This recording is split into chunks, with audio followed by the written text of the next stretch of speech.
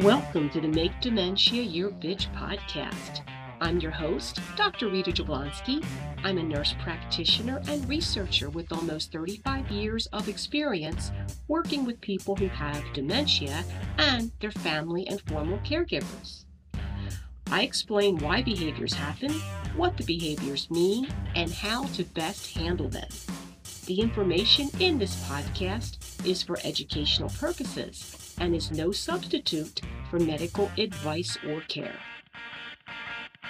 This is Rita Jablonski with the Make Dementia Your Bitch podcast, and today is episode 31. Cannot believe we've made it to 31. I have a very special guest today, Donna Moranti. She is a nurse with extensive experience in geriatrics, and she also has a business in which she provides dementia education. Donna, is there anything else you'd like to add to that intro? Oh, thank you, Rita, for having me here today. We learn as we go, and we've built a great model of care over the last 40 or 50 years, taking people out of psych wards and loosen the terrible restraints. But it's the belief of myself and lots of people these days that we can polish things up and do a little better. So the education that I try and offer is based on some new things that we're learning, a breath of fresh air. Take it out of the dark and into the light. But I'm very glad to be here with you today, Rita. Thank you for having me. Thank you for being here. So your audience, predominantly healthcare professionals, family caregivers, or mixed? Mixed, very much mixed. When I do my classes, I offer a training for care aides, CNAs, home health providers. I also offer the required class for people that want a credential as a certified dementia practitioner. But it's very much a mixed audience. I have people who take the classes because they have a loved one who's just been diagnosed, or I have a home caregiver who is about at their wit's end because probably they've been reading too many pamphlets and not living life as it's unfolding. But yeah, very much a mixed audience. And we tailor the education to the need of the person that's seeking it. It's come to my attention that most nursing school programs to this day are still teaching reality reorientation. And I do remember I had one who had recently passed their NCLEX. And when we got to the subject of reality orientation versus living their truth and joining them wherever they are, they wanted to argue that point. This is what we learned in nursing school, and this is what the NCLEX said. And the best advice that I could give is do what you have to do to pass the NCLEX. And when you get out into the real world, let me know how that all works out for you.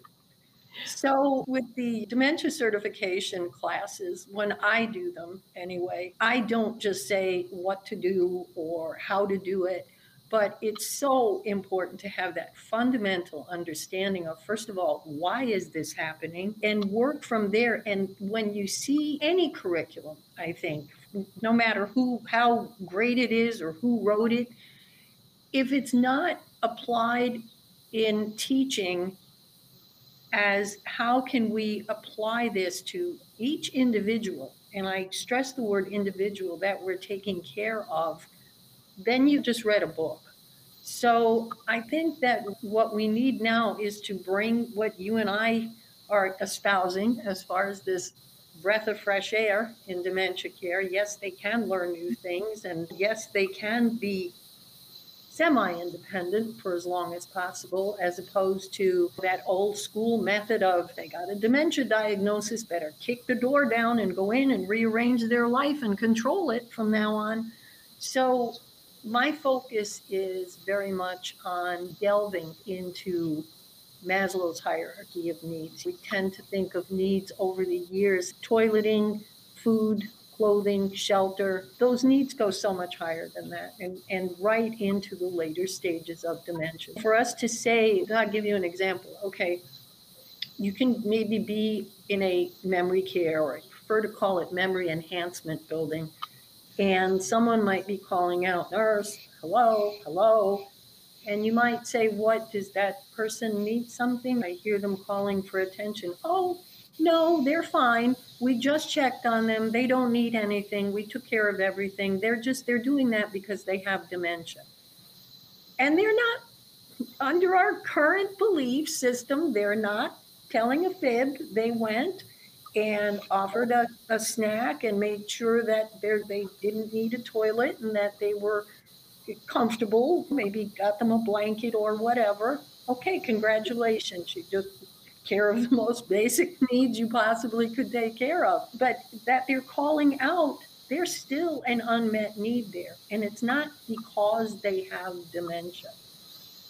They may have difficulty communicating their needs because they have dementia, but they're not calling out just for that reason. And we need to stop believing there's nothing we can do to assist with that. So that's my focus. Let's dive a little bit deeper into the higher levels of needs. A lot of what our dementia profession has called behaviors over the years, they're reactions to an unmet need. They're the same reactions you or I would have.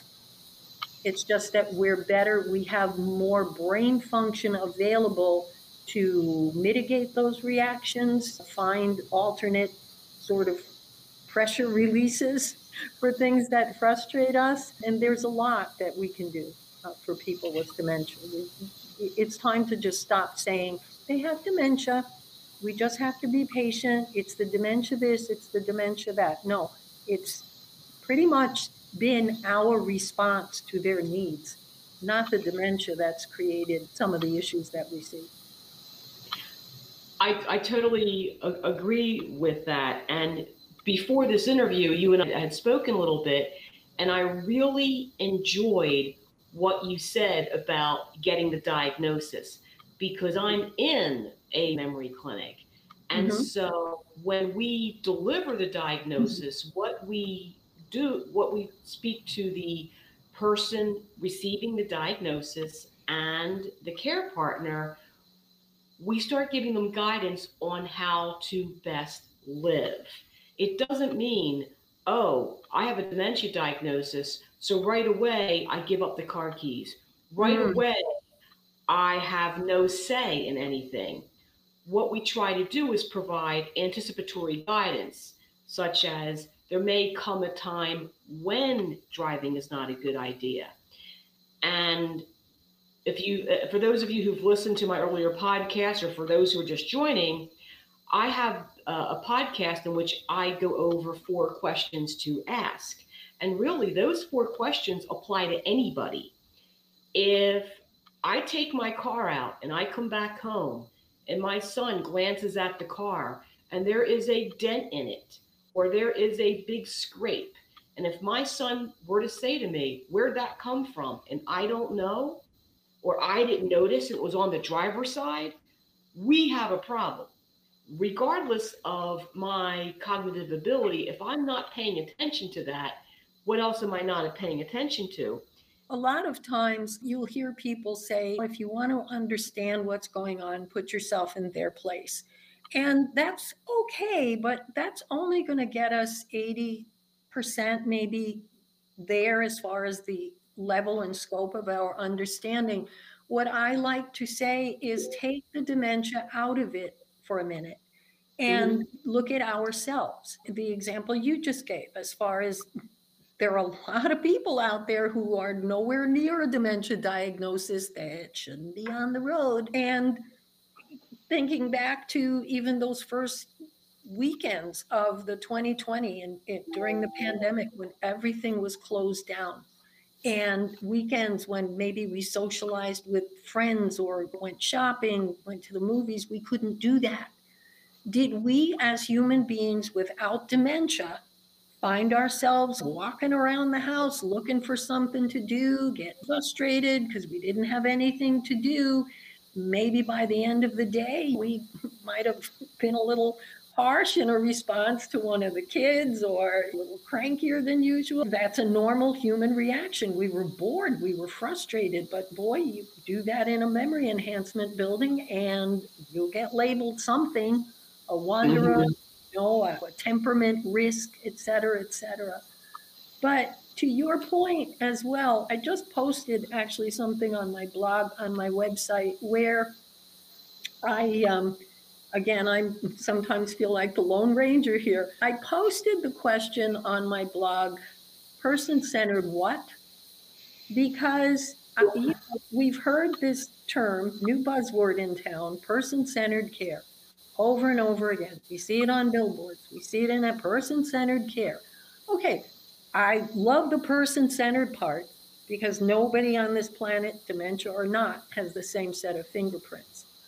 But to me, and I think in general, the word care in a health provider environment tends to align itself with a level of being an invalid in some way. They can't do this for themselves. We have to do this for them. We have to care for them, do all of this for them. And toward the end, yes, that may or may not be true depending on what kind of dementia, how it's affected them, what support they've had leading up to the final phase here. But in the beginning, upon diagnosis, most people with dementia don't need care per se. So I broke it down into, even though there's a fancy 7 or 9 stage official breakdown of dementia, we'll break it down into 3 stages: beginning, mild, moderate, and severe. So we've got 3 stages of dementia, but we've only got one word to cover it: care. What's wrong with this picture? My suggestion is that in that first stage, why don't we call it person-centered collaboration? Where maybe, or even person-centered support.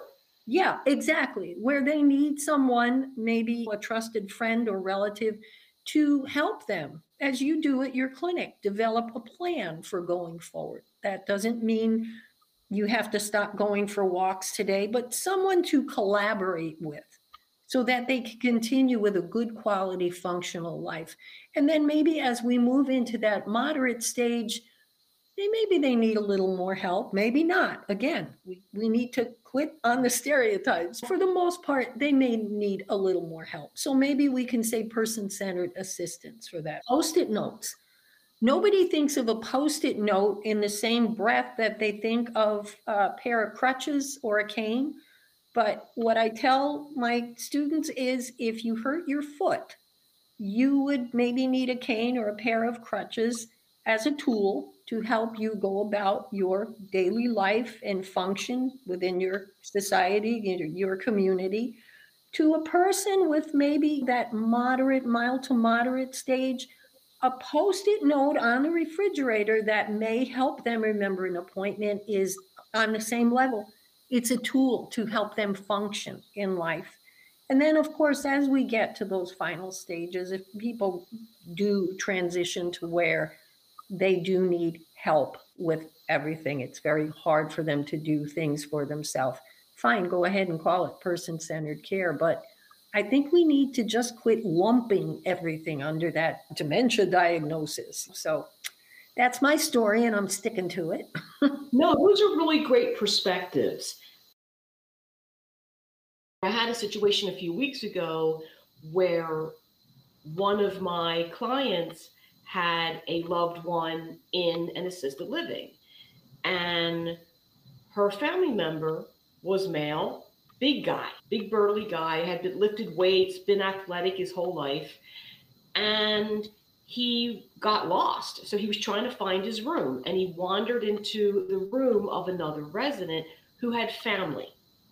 And one of the family members, who was male, instead of saying, "I'm sorry, I think you might be in the wrong room, maybe go out and turn right," this individual saw my client's family member, who was a large guy, and went on the offensive, went up to this individual and said, "What are you doing here? You don't belong here. You need to get out."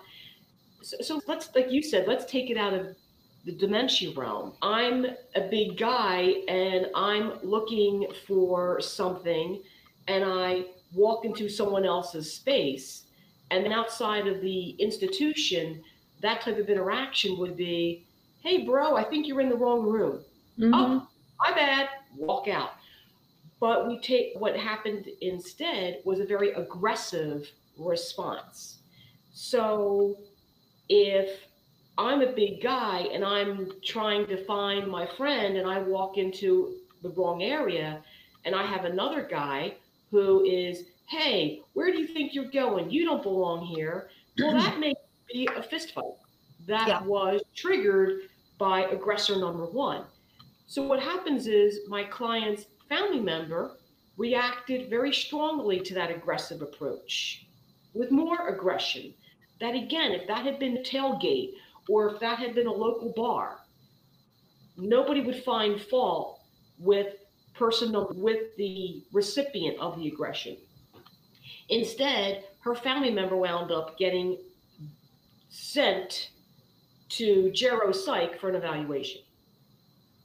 Yeah. And His aggression was basically triggered by the family member who really, maybe the family member thought the family member was protecting mm-hmm. his loved one, but it triggered. Well, and yes, and I think that part of that comes from we need to debunk these stereotypes and stigmas of that are out there that I don't know. I see posts sometimes on websites and other platforms that are just learn what to do about aggressive behaviors because they will happen. And we've accepted this stigma that if you give someone with dementia a butter knife, they're going to use it to disembowel the neighbor's cat. That dementia means they're all walking around, walking into walls and mean and aggressive. We've created that with a lack of understanding. We've, lit the match to that fuse of frustration. And every time an incident like that happens, sprinkle just a little more gasoline on that fire, because as well as I do, Rita, that other family went home and said, oh my God, it's a good thing we were there. Oh, this man came into her room. Oh, what could have happened? What could have happened was they might have had a very nice conversation. She might have helped him find his way back to his room. And we do, and I don't mean this as a criticism, because I think people have good hearts and they want to do the right thing, but with the kindest of hearts and the best of intentions, we've created a lot of not just our own problems dealing with this, but the issues that we view as problematic. And I'll give you an example. I was doing class, and one of the students said to me, she said, can I ask your advice? Well, absolutely. That's why we're all here. She said that she was a home care giver through a structured agency, not family caregiver. And that the woman that she cared for wanted to always take her doll, that to her was a tool. I don't see doll therapy as infantilizing people. It's a tool, it's a therapy tool. She wanted to take the baby doll to the table with her every day for lunch. And the family was concerned that she wasn't eating because she wanted to feed the baby instead of eating her own lunch. Okay. The solution, not really a solution, but we'll call it that for a minute here, that they came up with was, well, take the doll away from her. Don't let her bring the doll to the table. Oh, now she's not going to eat, is she? Yeah. At which point she went from being a nurturing caregiver of a baby to flipping it. That really wouldn't eat. Now all of a sudden we have combativeness. There was no problem with quote unquote behavior until we created it. Was there an issue as far as her getting adequate nutrition? Possibly, but that's the issue you have to address. If bringing that doll or that stuffed pet or your goldfish bowl to the table is going to keep you calmly in the right environment, then we need to find other methods, other foods, other things to do. My suggestion was, why don't you try getting one of those little disappearing ink baby bottles from the dollar store so that she could feed the baby but still eat her food? Before I hopped on to this call, I was in a seminar with the clinic that I practice in. Mhm. And on every Friday afternoon, we have a learning seminar, which is awesome. And the physician giving the presentation was talking about a particular case study where this person had some really complicated and detailed delusions or false beliefs. And he said, when you think about delusions and false beliefs, a lot of times it's existing memories that kind of get fragmented and Mhm. knit back together in a unique way. Because Right. we all joke amongst ourselves. Like, I've already decided, should I go into care, I'll be the resident following the nurses around, trying to give out help. I'll be the one stealing the medication cart because I'll see it and I'll think I have to give out meds. I had that Or situation actually. Yeah, really? correct, correct. What we did actually, she was a wonderful woman. Her name was Margaret. She had been an oncology nurse for probably over 40 years. She'd been retired close to 20. She was in that phase of her Alzheimer's, her dementia, that we tend to think of not quite as late stage, but kind of working her way there at a pretty good clip. But Okay. she would follow us around when we were doing our med pass, and she would just snap right back to all of those longer term visceral memories would come back to her, and she'd follow us around, and you young nurses don't know how to keep a clean med cart, shame on you. So, okay, how hard is that? At the end of the med pass, we gave her a spray bottle with some water and paper towels, and she had herself a proud time saying, this is how you do it. This is how you do this. When some people would argue that and say, oh, well, you gave her water and you're making a fool out of her. Not really. She wanted to show us, she wanted to impart something to us, to teach us. And what greater gift is there than someone handing you knowledge or trying to pass along their education to you? And it was a sense of pride for her. Yeah, I'm sorry I interrupted you there. But look at this. We're both two people in two different parts of the country Mm-hmm. doing the exact same thing. Mm-hmm. Yep. Because it works. And I call it entering their reality, which, or I think you've said stepping into their world. And that makes a lot of sense because I believe that our need to have a purpose, our need to find, like, we all have a place in our world, in our tribe, in our society, in our family. We all have a role. Most of Yes. us have several roles. And what really stinks is, as we experience a neurocognitive illness, which is what dementia is. It is neurocognitive degeneration, big fancy words for things being chipped away. As our abilities may be chipped away, our need for purpose remains. What we don't have are opportunities and outlets. And if you keep taking away my outlets, I may find other outlets that you may not find acceptable. Like, I had a gentleman who wanted to mow the lawn all the time, and that was his thing. He fixated on that, and the family was concerned. It was a gas mower. He was a smoker, and so he wasn't always good about extinguishing his cigarette when he was filling the gas tank. So Mm-hmm. they had some definite safety concerns. So I was like, don't take away the mowing, modify the activity. For Father's Day, one of the sons got him an electric mower. And he said it's better for the environment. And what, it kind of is. Oh, yeah. So so now we had an electric mower, and it wasn't the kind with the cord, it was the kind with the battery. And then one of the other sons removed the blade because dad was forgetting where the grass ended and the gravel began. And we didn't want a spinning motor to pick up gravel and cause an accident. So now dad has a mower. It sounds like a mower. It operates like a mower.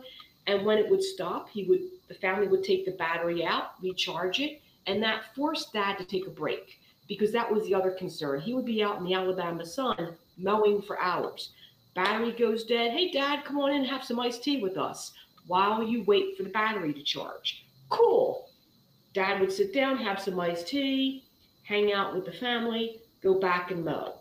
And to me, that was a way to meet someone's needs, to align their activities with their purpose in a Exactly. way that was safe for everybody. Okay, I'm going to take a quick break, and when we come back, we'll hear more from Donna. So stay tuned.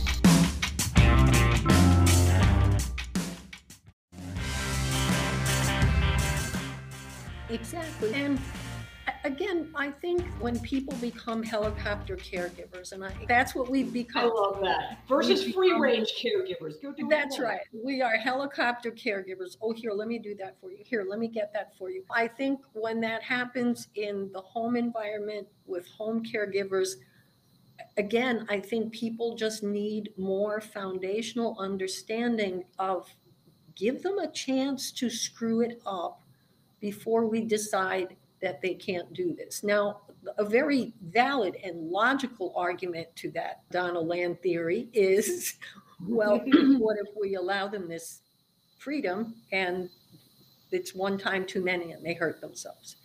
A dementia diagnosis is not a no-knock warrant into their life where maybe you were making cookies the morning of your doctor appointment and you go and you get the diagnosis. Okay, no more oven work for you. Maybe you liked watching The Price is Right in the morning and Wheel of Fortune at night. And from day one, oh, no, it's PBS for you from now on, Grandpa. No more game shows for you. I think people do this with a good heart and good intention, feeling like we now are responsible for their safety. And yes, you are. But that, again, doesn't mean that you have to take everything away and hover. It's easier to observe a situation and go step by step with it than to just suddenly feel like you have to go in and revamp the whole house and turn everybody's life upside down. Been going for a walk every day for the last 30 years. Every morning they go for their walk around the neighborhood, they come home. Well, what happens if one day they get lost? How about if maybe once a week or so, more if there's more family that can help, you go for a walk with them, but hang back. Well, just try, you're taking up the rear here. Just hang back. Did they hesitate which corner they needed to go left or right on the way home? Or, as you say, with the traffic, were they vigilant? Did they understand the stop as opposed to the walk sign? Be observant. And the way the symptoms of dementia present gradually, the changes should be made gradually. And in that way, those changes are keeping pace with the person's life and where they're at, rather than the person's life is over here and these changes we make are way up here. And that's where there's the gap, communication gap and functional gap. And I think a lot of our, call it mummy shrouding for people with dementia, creates more functional disability sooner than the disease progression itself would have if we had just observed and brought on these safety measures or changes commensurate with the disease progression. And I think that's trust. We have to trust, see them as human beings, not zombified monsters. That it's all a matter of perspective. I think something that you said really resonates, and it's something I do tell family caregivers, and that is not to, it's important to allow the person living with dementia to do as much for themselves and as much of their own activity as long as they can and as safely possible. Mm-hmm. Because once, it's like anything else, if I don't use a certain computer program, like there's a statistical program I use for work, and I'll use it for a while, especially when I'm teaching a specific class, and then I may not use it for a couple of months. But when I go to boot that sucker up again, wait, how did I do a multiple regression again? Especially when we have the updates and the way I did it that used to work, analyze, compare means, multiple regression. Now the drop down menus have changed and I have to reteach myself, and it's very frustrating. So that happens in all of our lives. Exactly. So don't take away things that people love to do, and it gives them pleasure, and it also maintains their function. I've seen a caregiver or family members get really upset. I have a great example. I had a woman who always put on her own makeup. And as the disease progressed, she was having some more issues with eye-hand coordination. So maybe the lipstick was getting a little off. It was getting perhaps a little garish. Where her spouse was so concerned about how he would be judged based on her appearance that he took the makeup away. He would not allow her to put the makeup on because he didn't like how it was looking. And that was upsetting her for good reason. And then she wouldn't go out of the house because she never walked out of the house without her quote face on. And there are days, I say to my colleagues, there are days in my clinic I feel more like a family counselor than a nurse practitioner. And I said to him, let her put on her damn makeup. What you can do is, instead of the bright red, because bright red lipstick shows every misstep, maybe get softer colors. So if she does color outside the lines a little bit, it's less obvious. Use makeup that is not water resistant, that is easier to wipe off and fix. So that way, if she's putting on the mascara and she's like overshot, you can help her fix it. I think a lot of that, Rita, comes down to the question of whose problem is it? Is it a problem for her that my kids have chided me about my lipstick smears since the day they could talk. Okay. And being a boomer, I'm still very into the little colored eye pencils. And yeah, I've been hearing about that for years. Does it bother me? No, it's the way I do my face. It's like playing with a crayon box, and I love it.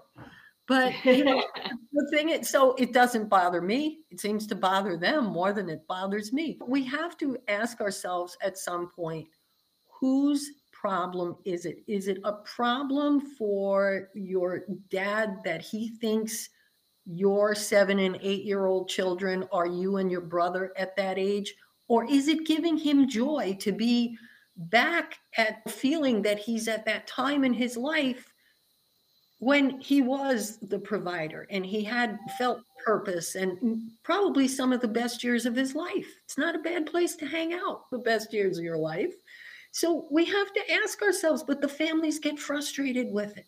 No, Dad, that's not me and Bobby. These are your grandchildren, over and over again. And all we're doing is constantly telling them, you're wrong, you're wrong, you're wrong. So there goes any hope of self-esteem. We have good hearts and we have good intentions. And Dad says, okay, I admit maybe there's not enough family or whatever. Maybe I do need to move into an assisted community. But I'm taking that recliner with me. Oh my God. Oh, he can't take that old thing. Oh my God, with the duct tape on the footrest and la, la, la, la, la. It's for his dignity. We look at it and we see a battered chair with duct tape on the footrest. And maybe that gentleman looks at that duct tape on the footrest and remembers the day that mutt that you kids brought home. Daddy, can we keep him? Can we keep him? Chewed the daylights out of that chair, and that's why he ended up being the best hunting dog he ever had, 18 years and a lot of fond memories. We look at these things as this should go to the dump. It has no value, but we really need to respect why is that battered piece of junk so important to that person? When we say, oh, it's for their dignity. I'm sorry, dignity is when somebody says, I'd like to take that chair, and we say, okay, what side of the room do you want us to put it on? To me, that's dignity. Whose problem is it? Is it hurting your loved one? No. Is doing it your way causing distress to your loved one? Knock it off. You'll see a Okay. much more peaceful interaction. One of the amazing educational experiences that I've had was learning about Montessori dementia education through Cameron Camp. His website is CEN number 4 for ARD, ARD, Advanced Applied Research in Dementia. And we think of Montessori as children, but it's not for children. It's just a teaching method. It's a learning method where it's maybe more demonstrative instruction rather than words that. How could a family caregiver apply some of those Montessori techniques? Yeah, just in a sense of let them help with dinner. They can still help with things. Now, no, I'm not suggesting that someone with maybe visual or spatial impediments, let's not assign them to take the vat of boiling spaghetti water off the stove.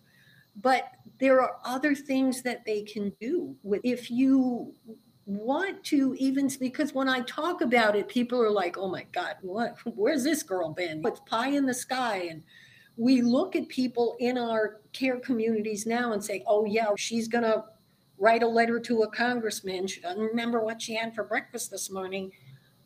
Terrible stereotypes. But if we search Bing, Google, YouTube, whatever search you want to use, videos from Dementia Australia, Dementia Netherlands, France, for one, it has adapted and embraced a Montessori.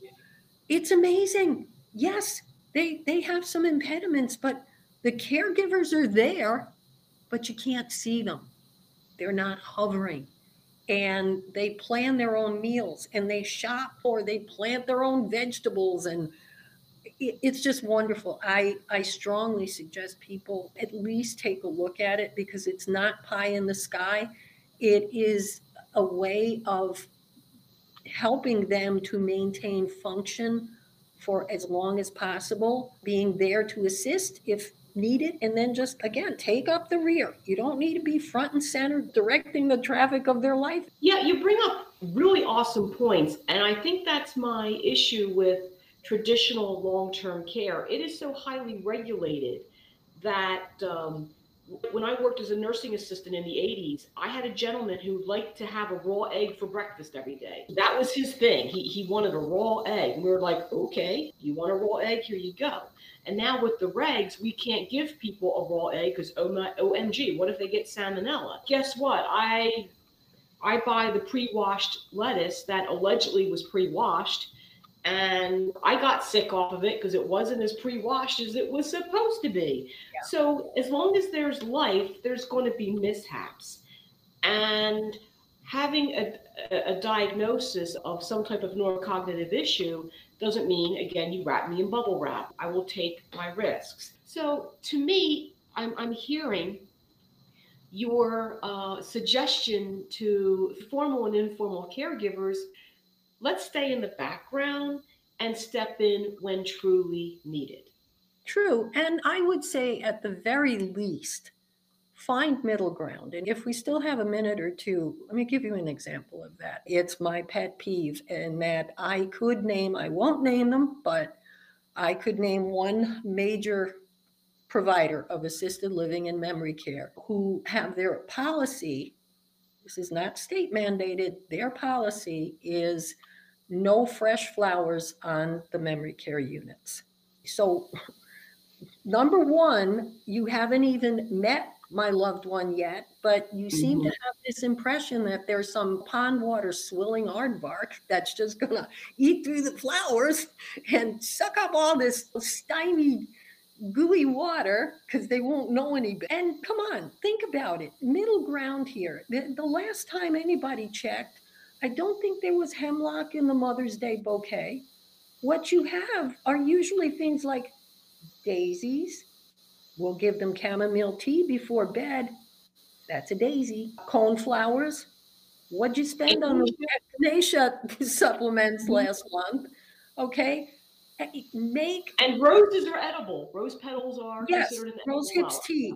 So come to, as an administrator, in the interest of even community business development, supporting local businesses, can you not sit down with the owner of a local flower shop and or 2 or 3, so you're not being biased? We're happy to give your business cards out, but we need an assurance that anything in these bouquets is not super toxic. And I think the thing that breaks my heart the most is I love flowers, and most people love flowers, okay? To this person on that memory care unit, those flowers might trigger that emotional memory of her husband bringing her a little bouquet every Friday night, got him at the train station on the way home. Thank you, I love you. Might trigger those memories of your kids coming home with little hand-picked bouquets. Not just the here and now pleasantness of them, but there's meaning to giving of flowers. To take that away, why? Okay, yeah, you're worried about the resident's going to do this and the resident's going to do that. And you know what? You don't tell anybody. You're worried you're going to have to do one more state reportable. Right. You know, so could we, and I'm not criticizing that. We need to keep people in a safe environment, but there's middle ground. And I think that communities need to do more. Not all of them. God bless them. So thank you so much. And this has been my guest, Donna Morante. And I really think your take-home message has been to be more of a free-range caregiver versus a helicopter caregiver, to find middle ground, and to really maximize the abilities of our families and friends living with dementia instead of shortchanging their experiences. Exactly. So I will leave you with this. We've come to accept this horrible buzz phrase that dementia is the long goodbye. To that, I would say life is a long goodbye if you think about it, but we live it to the fullest anyway. So to all those of you out there who are doing it right and trying to do it right, God bless you. Rita and I and many others out there are here to help you, to educate, reach out. Please don't get stuck in the stereotypes. And to those of you who think you've got it right and you'll never change. Okay. And together we can all help you make dementia your bitch. Absolutely. Go for it. Thank you, Rita. All right. I hope you found this podcast helpful. Please rate and review on your favorite podcast platform so other dementia caregivers can find this podcast. If you are a caregiver for someone with dementia and need help understanding and dealing with these behaviors, please contact me. You can find me on Facebook, Make Dementia Your B, or email me info@makedementiayourbitch.com.